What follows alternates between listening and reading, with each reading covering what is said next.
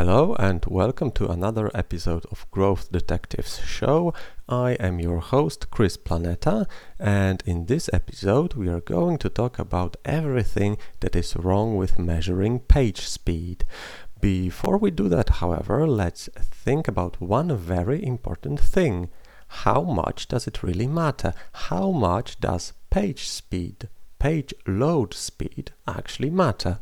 Now, when you look this phrase up in Google, you might get different results saying that, for example, 1 second delay in page speed may result in 10-20% bigger bounce rate. However, none of these websites mention one super important thing, that is motivation. Motivation of people that come to the website who want to get some content, who want to buy a product, who want to do something on that website.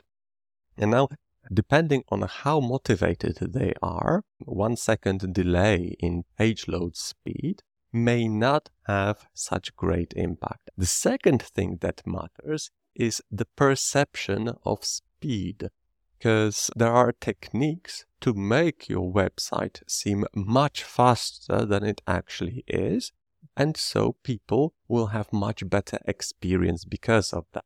Now, let's think about the incorrect ways of measuring page speed. So the first is looking at one-time snapshots of your website page speed.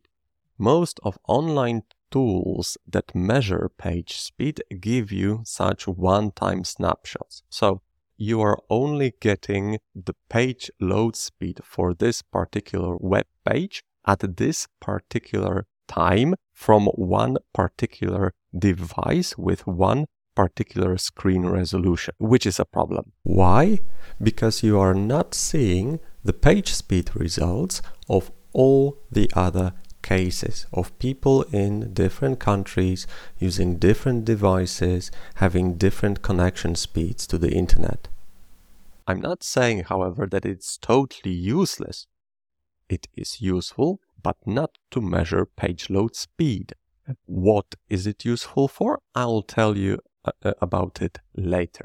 But now let's concentrate on another incorrect way to measure page speed, and this is measuring the speed from your own browser. This is, for example, the way Google Lighthouse does it.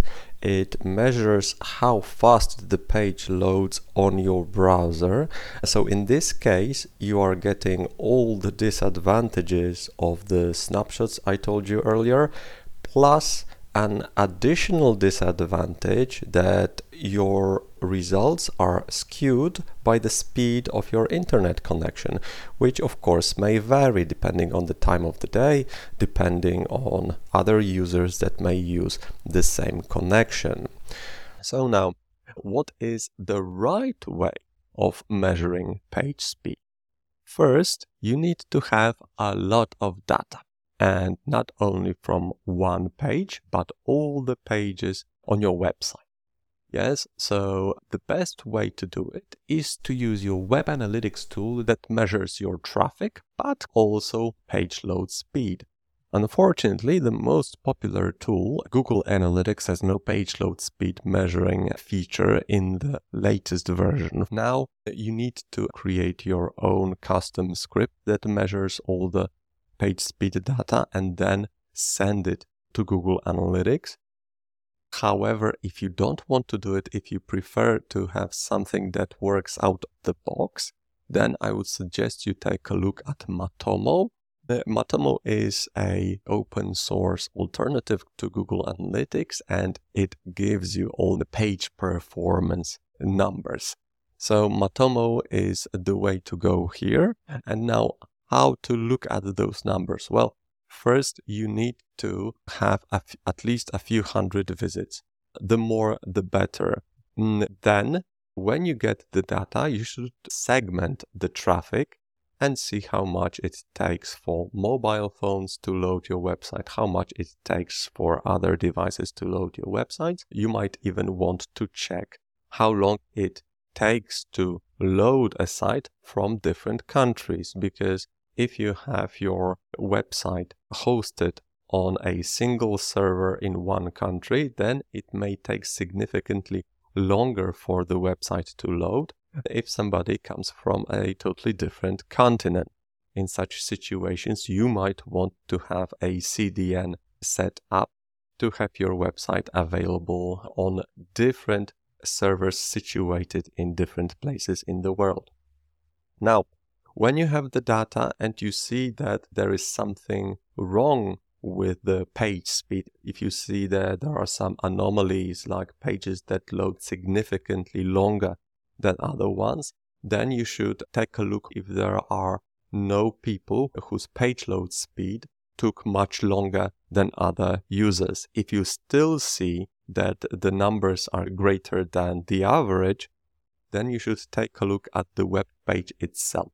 And now, here is actually the only case when you should be looking at online page speed tools, because they will actually give you information what are the elements on your website that impact your page speed the most. However, it also comes with a catch, because these tools are still not perfect. And from my own experience, I noticed that if your website has a lot of content that is loaded dynamically, like some images in a slider, for example, or products, then the measured speed of page load can be greater than it actually is. So if you want to see the real numbers, you should either remove those dynamically generated elements or change their settings so that the content wouldn't be generated dynamic.